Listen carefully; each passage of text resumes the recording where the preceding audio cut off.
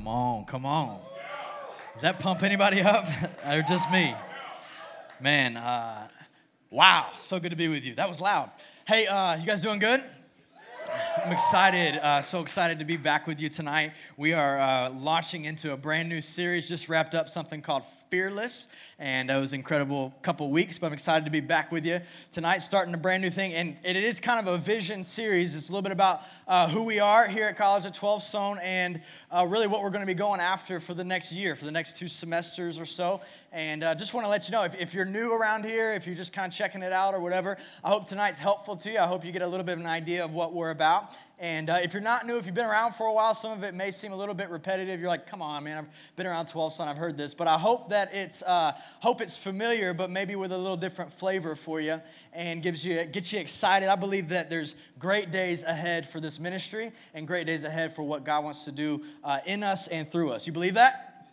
So I'm really excited. I want to kind of begin tonight a little bit differently with, I was just kind of preparing this evening or today for this evening, and it's been an interesting week. If I just have like a little honest moment with you, it's been an interesting week for me, and just kind of been walking through some things. And I think part of it is the Hurricane Harvey stuff. It's just, I mean, you can't get on social media without seeing things. You can't watch TV without seeing things. You can't really talk to anybody without talking. Someone's got a news story of something they saw, and so it's heartbreaking.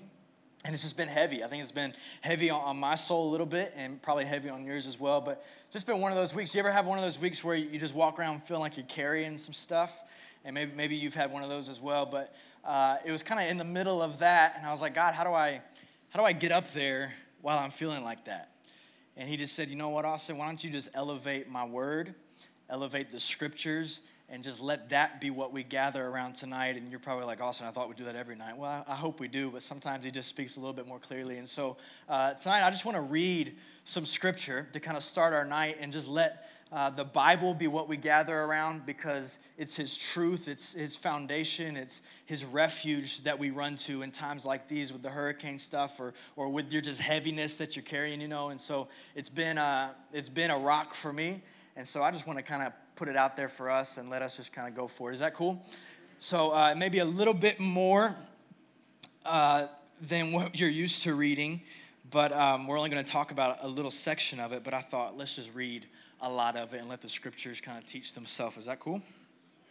So I want to read to you out of Luke chapter 15, an incredible chapter of the Bible. And I want to read to you tonight out of the Message translation. As I was studying, I came across this translation, and the words of it just spoke powerfully to me. And so that's not what you have in your seats there. That's an NIV translation, but we're going to put it on the screens, and I'm going to read it in the Message translation and just hope that it speaks to you. You good with that? Good, you don't have a choice. Luke chapter 15 starts out like this. It says, by this time, a lot of men and women of doubtful reputation were hanging around Jesus, listening intently. The Pharisees and religion scholars were not pleased, not at all pleased. They growled, "He takes in sinners and eats meals with them, treating them like old friends." Their grumbling triggered this story. So Jesus goes on to tell them these parables, and he says this. He says, "Suppose one of you had 100 sheep and you lost one. Wouldn't you leave the 99 in the wilderness and go after the lost one until you found it? When found, you can be sure that you would have put it across your shoulders, rejoicing. And when you got home, call in your friends and neighbors saying, 'Celebrate with me, I have found my lost sheep.' Count on it." Listen to this. "There is more joy in heaven over one sinner's rescued life than over 99 good people in no need of rescue." Wow. Then he goes on, he says this, "Or imagine a woman who has 10 coins and loses one." I don't think we had this on the screen. I just kind of wanted to continue reading, if that's okay. Is that all right? Yeah. "Or imagine a woman." So he tells another parable. "Or imagine a woman who has 10 coins and she loses one. Won't she light a lamp and scour the house, looking in every nook and cranny until she finds it? And when she finds it, you can be sure she'll call her friends and neighbors and she'll say, 'Celebrate with me, I found my lost coin.' Count on it. That's the kind of party that God's angels throw every time one lost soul turns to God." I'm going to keep reading. Then he said, there was once a man who had 2 sons. The younger said to his father, Father, I want right now what's coming to me. He wanted his inheritance. So the father divided the property between them, and it wasn't long before the younger son packed his bags and left for a distant country. There, undisciplined and dissipated, he wasted everything that he had. After he had gone through all his money, there was a bad famine all through that country, and he began to hurt. He signed on with a citizen there who assigned him to his fields to slop the pigs. He was so hungry he would have eaten the corn cobs in the pig slop, but no one would give him any. That brought him to his senses. He said, all those farmhands working for my father sit down to 3 meals a day, and yet here I am starving to death. I'm going to go back to my father. I'll say to him, Father, I've sinned against God. I've sinned before you. I don't deserve to be called your son. Take me on as a hired hand. He got right up and he went home to his father. Last few verses. When he was still a long way off, his father saw him, his heart pounding. He ran out, embraced him, and kissed him. The son started his speech, Father, I've sinned against God. I've sinned before you. I don't deserve to be called your son ever again. But the father wasn't even listening. He was calling to the servants, quick, bring a clean set of clothes and dress him. Put the family ring on his finger and sandals on his feet. Then get a grain-fed heifer and roast it. I don't know why that's funny to me, but we're going to the feast. We're going to have a wonderful time. My son is here. He was given up for dead, but now he's alive. He was given up for lost, but now he's found. And they began to have a wonderful time. I'm going to stop there. Such an incredible story of God's love for his people. And Jesus explaining his love for all of humanity. And how even the prodigal son, like us, he chases after like the Father. And he has a father's love for each of us. And so I want to pray for us tonight as we get into this. And I'm going to unpack a little bit of it. But the scripture just spoke to me as I'm preparing. And I'm praying it does for you as well. I'm going to pray for you. Father, thank you for our time together. Thank you for your word, your divine word. And God, I pray that tonight it would become more than just words on a page, and it would become revelation in our heart. Lord, that we would be more like you and have a better glimpse of who you are and your love for us. We pray in Jesus' name, amen. Anybody got any coffee? Nobody's got coffee, just me. Hey, do you have a favorite holiday? You have a favorite holiday? What I hear a lot of Christmases. Let's go straight middle school right now. Why don't you, on the count of 3, just yell out your favorite holiday? Can we do that? 1, 2, 3. Wow. A couple good ones. Can I just be honest with you? And I heard it over here, and I don't know who said it, so I'm not going to point anybody out. But I kind of silently judge people who say Halloween is their favorite holiday. Like you're gonna call yourself out. I don't know. It just seems weird to me, right? Like Halloween, out of all the amazing holidays, the joyful, the giving, the just incredible seasons that we have, and the holidays we get to enjoy together, that Halloween would be the one. I'm silently judging you, man. I'm not gonna look at you the whole service, but to me that's crazy. Like you gotta. Like skeletons, those kinds of things are the things you get excited about. It's weird to me, I guess. But I guess Christmas. I guess if you said Easter, you're more spiritual than all of us. Good for you. Or you just love the Easter bunny, I guess, and all the chocolate and that kind of thing. I guess Christmas is spiritual too, but kind of a little bit.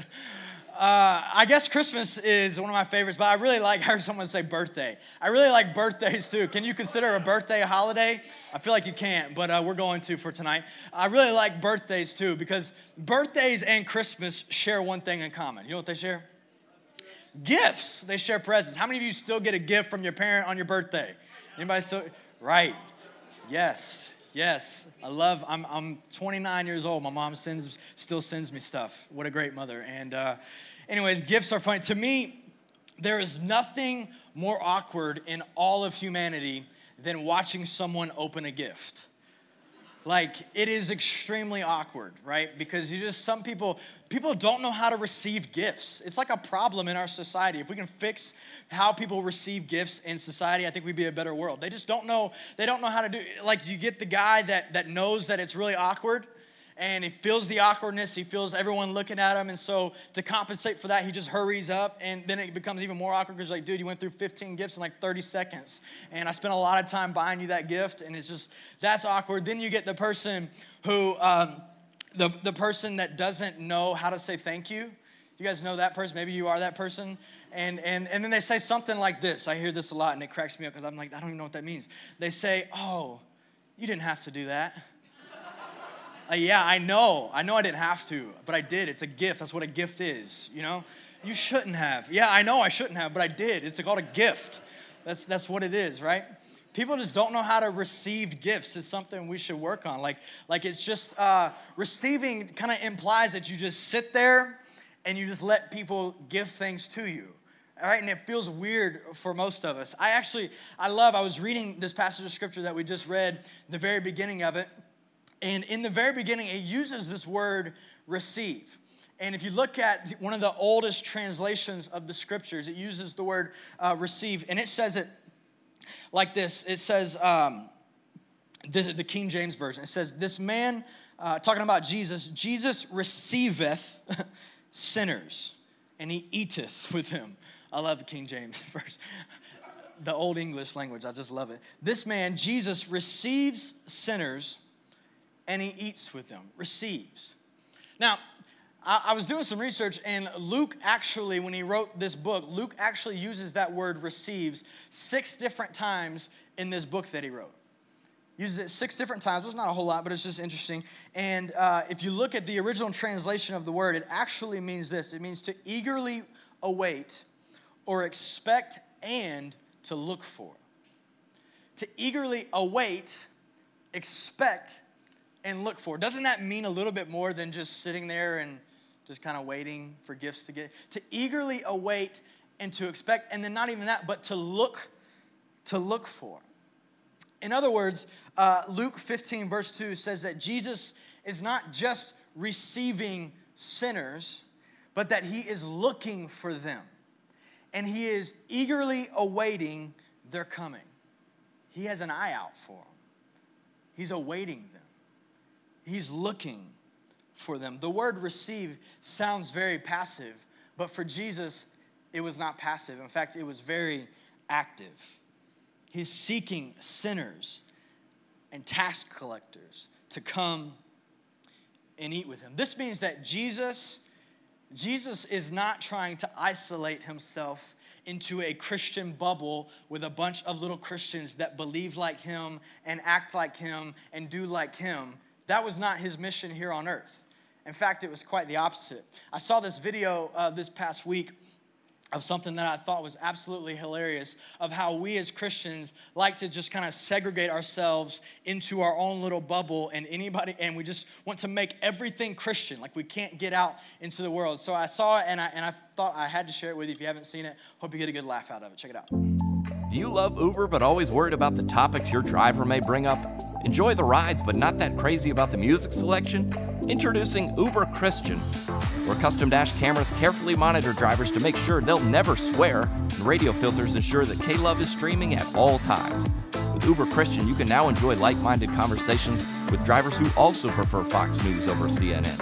And with complimentary water and breath mints, we'll make sure you travel feeling refreshed and uplifted. And your safety is always guaranteed, as each ride includes prayer for traveling mercies and a hedge of protection. Believe in predestination? No seatbelt required. At Uber Christian, our custom maps will even prompt detours to avoid potentially tempting situations like bars, nightclubs, and women jogging in yoga pants. Upon arrival, each driver will send you off with a side hug of encouragement. Then rate your driver based on fruits of the Spirit.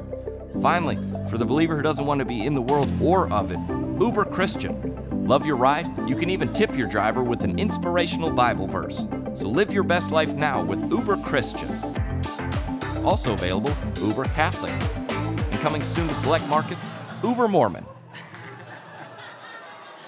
Oh, man. Uber Christian. I gotta love it. Uber Mormon coming soon. Man, that's great. I think it's hilarious because it's not far from the truth, right? It's not far from what we often try to do, where we just get in our own little bubble. But this was not Jesus' desire. This was not his plan for his followers. It's not really at all what he wanted for us. I know this may be old news for some of you. You're like, yeah, I know this. But for some of you, if you're a new believer or if you're just kind of getting into the scriptures, you're learning about Jesus, this is a transformational thought that this is who he is. Listen, he is not disgusted. Jesus is not disgusted by sinners. Not at all. If he was, he'd be disgusted with you. And he'd be disgusted with me. Jesus is not disgusted or turned off by sinners. He's disgusted by the sin, but he has an incredible, lavished, reckless love for all of humanity and every single person. So much so that when sin and humanity collided, he decided that he had to do something about it because the people that he loved so much, their lives were being wrecked and they were going to be eternally wrecked by the sin that he hated. And so because of his incredible, reckless love for us, he did something about our sin. So he hates the sin, but he's not disgusted by the sinner. I want to read to you another verse in Mark chapter 2, verse 17. It says this, on hearing this, Jesus said to them, "It is not the healthy who need a doctor, but the sick. I have not come to call the righteous, but sinners." He came to this earth to call sinners. He came to this earth for the sick. This was his purpose. It was never his desire for us to be content with huddling up as a bunch of believers all to our own and pushing everyone else out. That was never what he wanted for us. And then he goes on and he says this whole parable about the sheep. And I know our world, we don't really connect with sheep. Does anybody have like pet sheep? Is that a thing? That's not a thing, right? We don't do that. Is anybody a shepherd by day? Or maybe a shepherd by night? I don't know. That's not a thing in our world, right? But he gives this parable. Let me read it again. It says, suppose one of you had 100 sheep and you lost one. Wouldn't you leave the 99 in the wilderness and go after the lost one until you found it? And when found, you can be sure you would put it across your shoulders, rejoicing. And when you got home, call in your friends and neighbors saying, "Celebrate with me. I've found my lost sheep." Count on it. There's more joy in heaven over one sinner's rescued life than over 99 good people in no need of rescue. Probably saying, Austin, come on, what's the relationship between sheep and me? Good question. I think there are a lot of implications in this story about if this is Jesus' approach to sinners, then it should also be our approach as well, right? I think that's in there. But before you get to that, if I had to just highlight one major part of this parable that Jesus shares, it would be this, that you would understand Jesus, that you would understand who he is and his character and what he thinks about sinners. In fact, what he thinks about you, because that's you. You are that one sheep. You have been that one sheep. You've been lost wandering, doing your own thing. That's you. And so before we start comparing, okay, so if this is how Jesus loves people, then we should love people that way. Before that, you've got to understand that this is how Jesus loves you. Can we just hide behind him and just marvel at him and be amazed at who he is and what he has done for us? That's the number one thing. My aim for the story is that you would see Jesus, that you would saturate your soul with the ways of Jesus, that you would watch him, that you would listen to him, that you would stand in awe of him, because this is how he found you. He left the 99 to go after you. The story is unbelievable because it's a story about value. It gives you value. He's saying, you're the sheep, and I had 99. I was good. I didn't need one, but I went after you. It gives you your value. That's how much he loves you. That's how much he cared about you.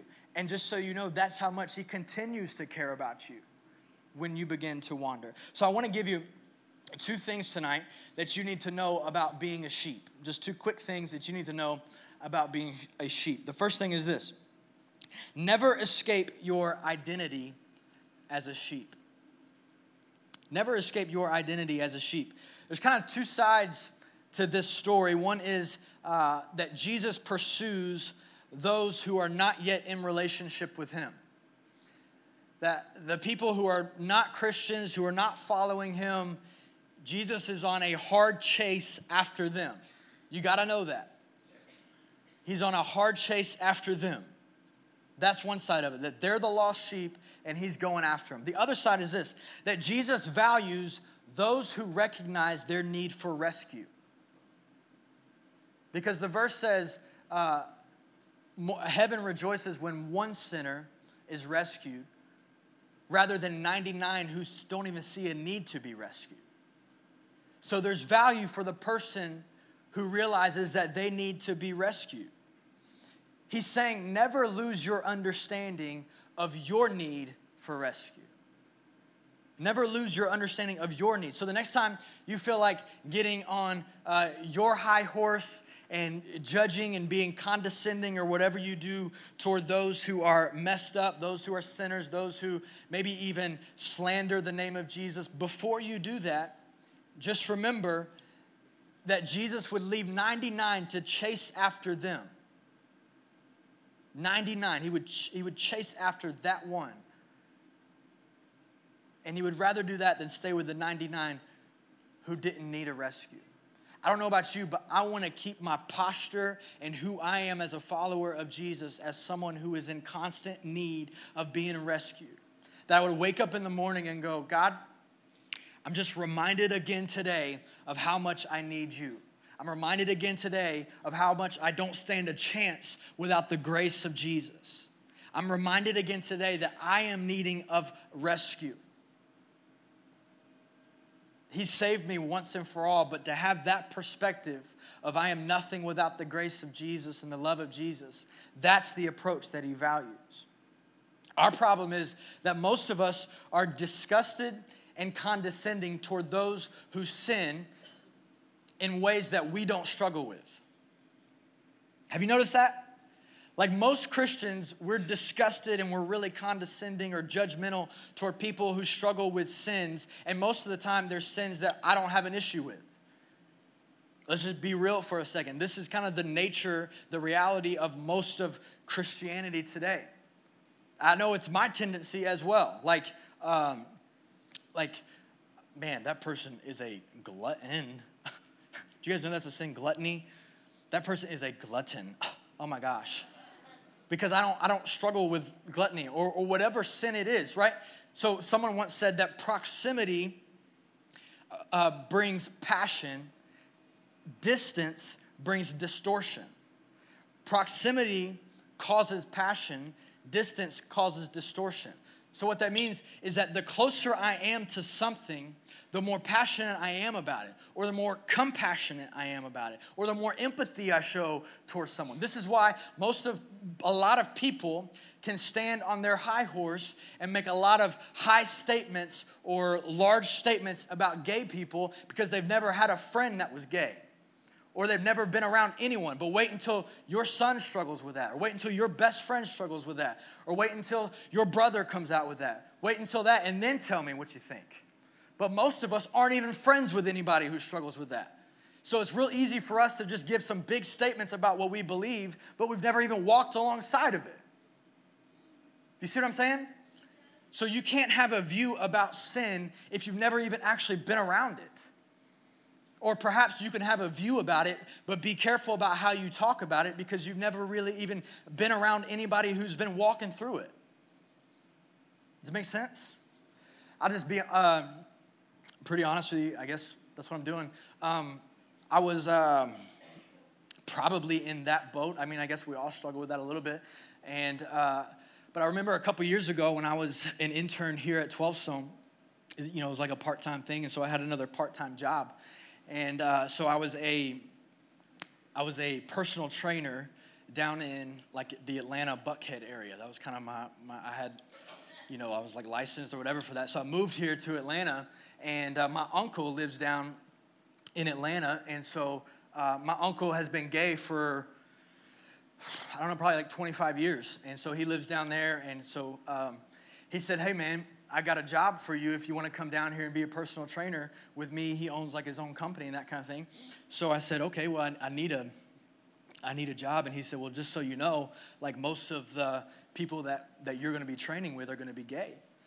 And so I said, well, just so you know, I'm not going to be afraid to share my views, right? I was that guy. And so he said, okay, you do your thing. Anyways, so I got into this job, started working, and sure enough, every single one of the clients that I was training was a gay guy down in Atlanta. And, I had my views or whatever, but I did this for about 2 years, about 3, sometimes 4 days a week, spending hours in a gym training, personal training.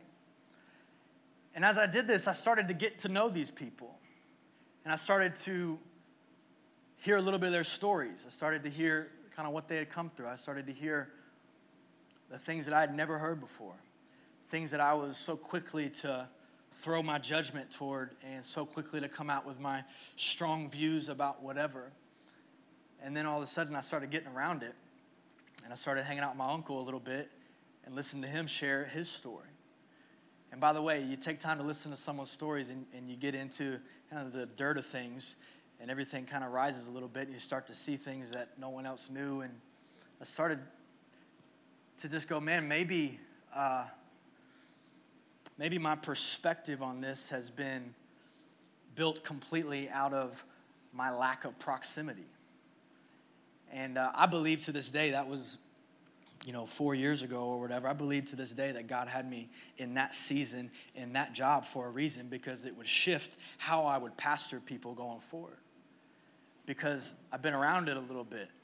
And maybe not as close as some of you, and maybe some of you are like, oh, you don't know anything, Austin, or whatever. But I'm just telling you, when you get close to something, proximity causes passion. So be careful how you talk about someone else's sin or what someone else is walking through if you've never taken the time to even get to know or have a conversation with someone who's walking through it. Can I get just an amen, maybe? Amen. Okay. Let's keep moving. You good? You comfortable? Number two. First thing was never escape your identity as a sheep. Number 2 is this. You got to know that there's nowhere you can go that he won't come after you.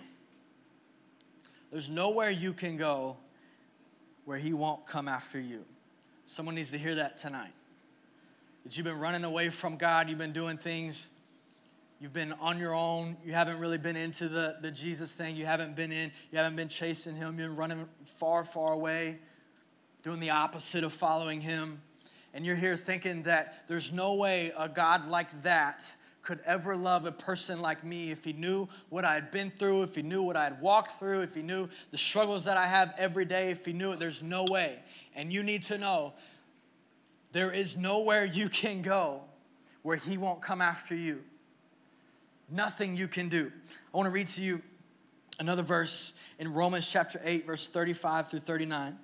I love it. It says, who shall separate us from the love of Christ? Shall trouble or hardship or persecution or famine or nakedness or danger or sword? As it is written, for your sake we face death all day long. We are considered as sheep to be slaughtered. No, I love this. In all these things we are more than conquerors through him who loved us.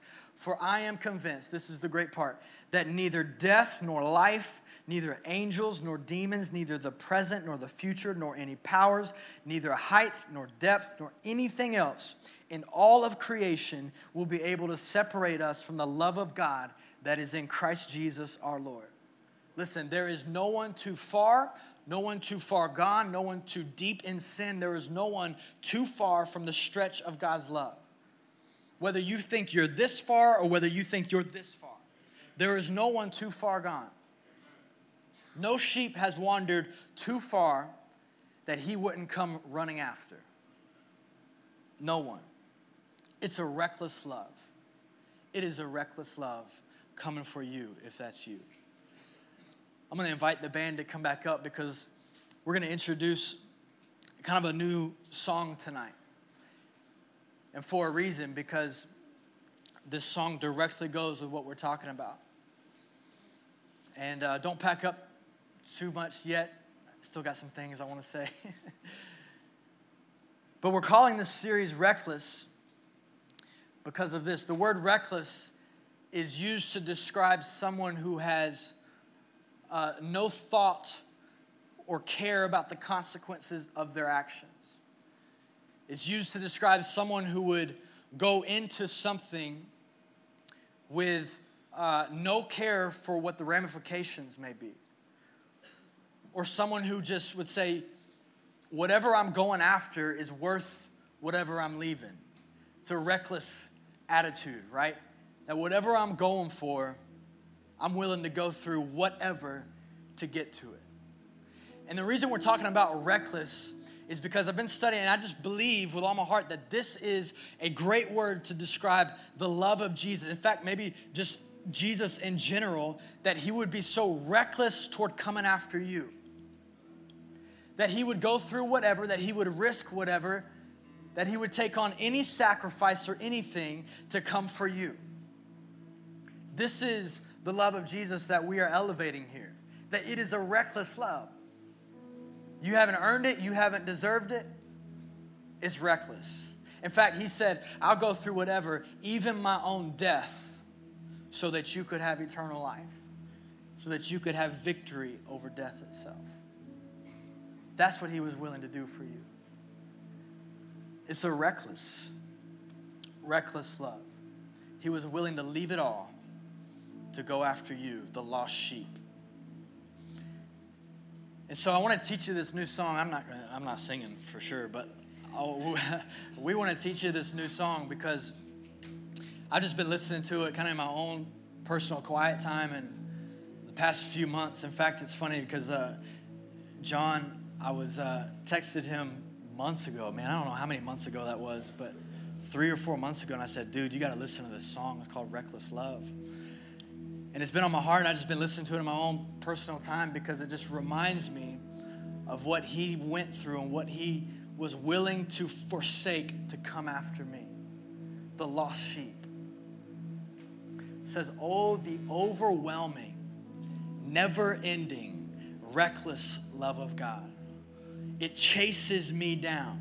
It fights till I'm found, and it leaves the 99. I'm just quoting the lyrics. It says, I couldn't earn it. I didn't deserve it. But it was reckless, coming after me. Oh, the overwhelming, reckless love of God. And I just think as we begin this series, as we begin kind of launching into who we are, that it would begin with a celebration and with a lifting up of the reckless love that we are spreading, that we are exalting, the reckless love of Jesus, that it chased me down. It fought till I was found. It was willing to leave the 99.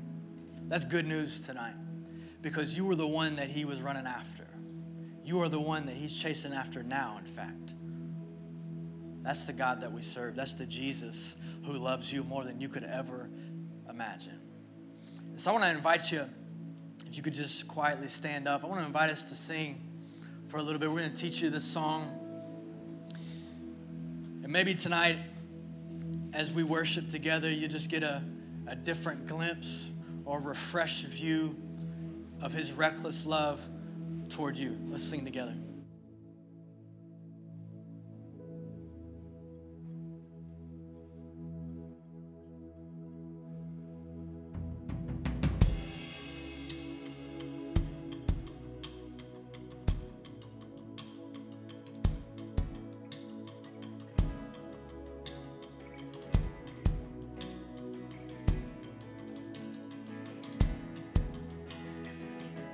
Before I spoke a word, you were singing over me. You've been so, so good to me. Before I took a breath, you breathed your life in me. You've been so, so kind to me. And oh, the overwhelming, never love of God. Oh, it chases me down, fights till I'm found, leaves the 99, and I couldn't earn it, and I don't deserve it. Still you give yourself away. And oh, the overwhelming, never-ending, reckless love of God, yes.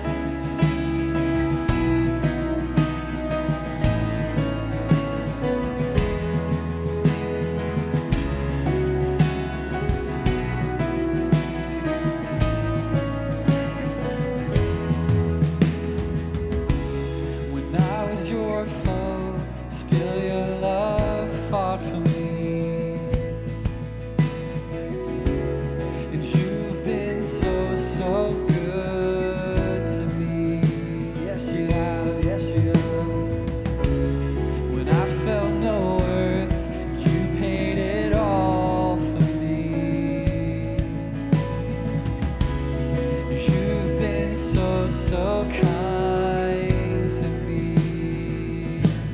And oh, the overwhelming, never-ending, reckless love of God. Oh, it chases me down, fights till I'm found, leaves the 99, and I couldn't earn it, I don't deserve it. Still you give yourself away. And oh, the overwhelming, never-ending, reckless love of God.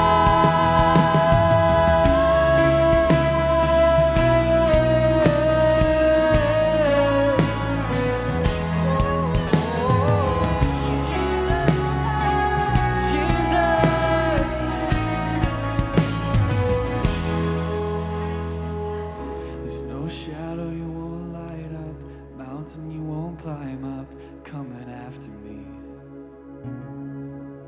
There's no wall you won't kick down, lie you won't tear down, coming after me. There's no shadow you won't light up, mountain you won't climb up, you're coming after me. There's no wall you won't kick down, lie you won't tear down, coming after me. We say, there's no shadow you won't light up, mountain you won't climb up, coming after me. There's no wall you won't kick down, lie you won't tear down, coming after me. There's no shadow you won't light up, mountain you won't climb up, coming after me. There's no wall you won't kick down, lie you won't tear down, you're coming after me. Oh, the overwhelming, never-ending, reckless love of God. Oh, it chases me down, fights till I'm found, leaves the 99. Oh, I couldn't earn it, I don't deserve it. Still you give yourself away. And oh, the overwhelming, never-ending, reckless love of God. Yes. Oh, it's your love is reckless, God.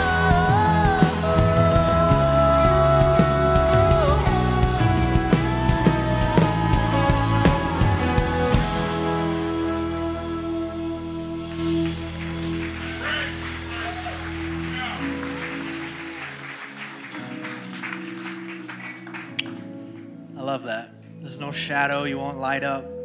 Oh, that's so good.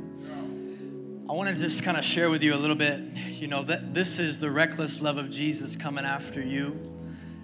And this is the love over your life and, you know, his father-like characteristics for you. But what does this mean for us? What does it mean for us as a community? And so why don't you do this? Sit down real quickly, because I think this is important. I want to talk to you just for a brief moment, and the band's going to continue to play. But I just want to talk to you about what does this mean for us. I mean, if this is the God that we serve, if this is the Jesus that we worship, well, shouldn't that change who we are as a people? The answer is yes, absolutely. So my first aim is that you would understand his reckless love for you as an individual. But my second hope is that we would as a community understand that this is our attitude going forward. This is our posture as a group of people. This is not just who Jesus is to us, but once we have an understanding that this is who he is to us, then this is how we go out. That we would act like the one matters. Jesus said it. I mean, that's not just a cute phrase that we say around here at 12 Soul. That's actually what we believe because Jesus said it. Jesus said the one sheep mattered. And so therefore we as a group believe that the one matters, that one life matters. Every single person that is not yet in here matters. In fact, every single person that doesn't even come in here still matters. That's our posture coming out of here. That's who we are as a group. And so my prayer for us is that firstly, that we would be a church that doesn't put ridiculous expectations on people that don't yet know Jesus. Maybe there's just like a personal thing that I have, but I just get tired of seeing churches like expect non-Christians to act like Christians. They're non-Christians for a reason. I remember one time I talked to somebody, I was a buddy of mine that wasn't really a Christian, but we were about to pray together. I was going to pray for him about something, and he took his hat off. And I said, hey, bro, why'd you take your hat off? And he said, well, someone told me at my old church that like if I didn't take my hat off, that God wouldn't hear my prayers.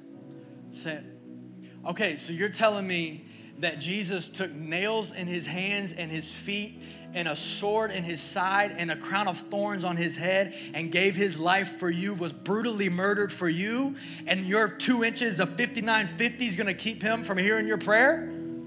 Is that really our message? Yeah. I said, put your hat back on, bro. That don't matter. Put your hat back on. And I get traditions of churches and that kind of thing, and there's a place for it. I get it. But we can't let stupid things like that keep people from coming to know the reckless love of Jesus. We've got to understand these things. One of my favorite stories of my time here at C12, I remember last semester or last year sometime, it was after a service. I was hanging out in the lobby and I had a kid come up to me and he said, bro, I'm just going to be honest with you. I came in here tonight hammered. He said, like I was gone. And he said, my friends called me. I was at a bar, and they said, you got to come with us to church, man. So he obliged and came to C12, but he said, dude, I was gone. And I think right then he was probably still a little bit gone. But he said, what I just experienced in there and what I heard about this person named Jesus, I think is going to change my life. And I think it's time that I turn my life around. And right then and there, we prayed together. And I just want you to know that if we're going to be the kind of people that represent Jesus well, the kind of people who receive sinners well, you're going to have to be okay with church being a little bit messy. And as I guess the leader of our community right here, I'm just going to tell you that that's who we're going to be. And I didn't stand to that kid and say, hey, bro, you listen here, don't you ever come back here again if that's the case. I said, man, you take as long as you need. You come back here as many times as you want. If you need to go to the bar, if that's what you're dealing with, I don't think that's best for you. But if that's you right now, I promise Jesus isn't a get your act together, then come to me, God. He's a come to me, and then I will help you get your act together. So that's who we are as a people. So I just want you to know, a lot of Christians believe that the gospel is for everyone and that one matters, but very few people know how to actually live it out. And here's an example of how it may be lived out in here. It may mean that the person sitting next to you smells like cigarettes. That's okay. It may mean that you love that person next to you, but you better hang on to your wallet too because you don't know them like that. You know what I'm saying? It may mean that your wallet gets stolen. And I hate for that to happen in church. But that means that we're a mess. That means messy people are in here. And I believe that's how we should be. So we can't just say one matters. We actually have to live it out. So not only do we want to be a church that doesn't put ridiculous expectations on people, but we should receive people like Jesus. Receive. And remember, receive doesn't mean just sit here and hope they come in. Receive means to look for, to chase after, to go after, to be expectant of, which means we have to prepare the way for them to come in. And listen, this is up to you. It's not just up to me. I can say this all I want, but it's up to you and how you're gonna live. It's up to you and how you go out there. It's up to you and how you treat the people around you. It's up to you and how you treat the person at your school that maybe doesn't live or believe quite like you think they should believe. It's up to you to bring people in here that we would be, you guys have heard this 1,000 times, that we would be a refuge for the world, for the dirtiness and the messiness to come in here, that would be who we are. But that's up to you. And so my challenge to you is, how are you gonna go out there and live like that? How are you gonna live with your eyes wide open to people who don't act like you or think like you, who are messy and broken and sinful, just like you, by the way? Because I promise you, it would be just like Jesus if you would receive people, if you would look for people, if you would chase after people. I believe that's how he would call us to be. I just have to admit, I have a tendency to be the guy that's like, I don't want to press on people too hard. I don't want to be, weird Christian all up in their business. But God's just been convicting me lately that there's a season and there's a time for stepping out. And if you're going to really be a soul winner, you're going to have to take some risk. I want to challenge you that maybe God would have you take some risk. Like, hey man, have you ever thought about what you believe about Jesus? You may have to step out a little bit. If we're going to see people, if we're going to see the one sheep be found, you may have to step out a little bit with your faith. You may have to get a little bit reckless with how you live out your faith. I believe that's what God's calling us to, what he's calling us to walk into.